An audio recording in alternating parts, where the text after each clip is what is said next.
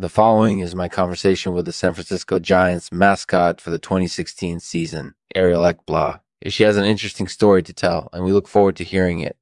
This show is possible because of Fetlocks LCA. Without the help of our sponsors, I couldn't bring you the interesting and informative information that you deserve.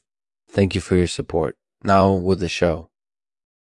Hi, Ariel. Thanks so much for taking the time to chat with me today. Can you start by telling me a little bit about your experience working with the Giants as their mascot for the 2016 season?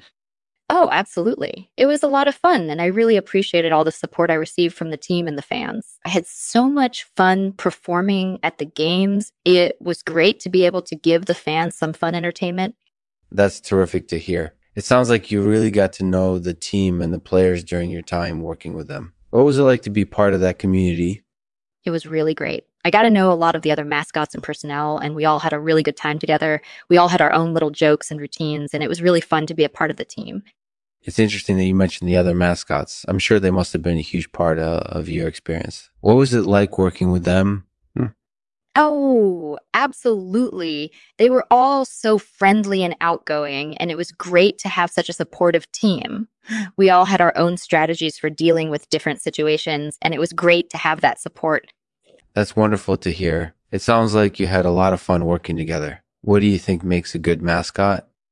I think it definitely has to be character driven because the mascot is basically the face of the team. They need to be someone fans can relate to, and they need to be fun and engaging while still being professional. That's definitely true. Mascots are a big part of sports culture, and they often demonstrate a great deal of personality. It sounds like you nailed all of those elements in your role with the Giants. Thank you. I really appreciate that feedback. I think it was important to me to put my own stamp on the job, and I think I succeeded in doing that. That's great to hear. I know many people enjoy seeing a team's mascot impressively perform, whether it's in the stands or on the field. It sounds like you delivered on that front quite convincingly. Thank you. I really enjoyed putting on a show for the fans, and I'm looking forward to doing it again next season. So how did you end up becoming the Giants mascot? Did you apply, or was it something that fell into your lap? No, I didn't apply. It just sort of fell into my lap. I don't know exactly why, but the team decided to go with me for the 2016 season. That's curious. It sounds like it came together very suddenly. Do you have any theories about why that might have happened? I'm not sure. I guess perhaps they liked my audition footage. I don't know. Honest. But I'm glad they ended up choosing me for the year, and I can't wait to do it again next season. Well, thank you once again for taking the time to chat with me. It's been great getting to know you better, and I can't wait to hear more from you in the future. Thank you, Lexman. I look forward to talking with you again soon. That was my interview with the San Francisco Giants mascot for the 2016 season, Ariel Ekblaw. Thanks for listening. Be sure to check back later in the week for more interesting interviews. Goodbye. Goodbye.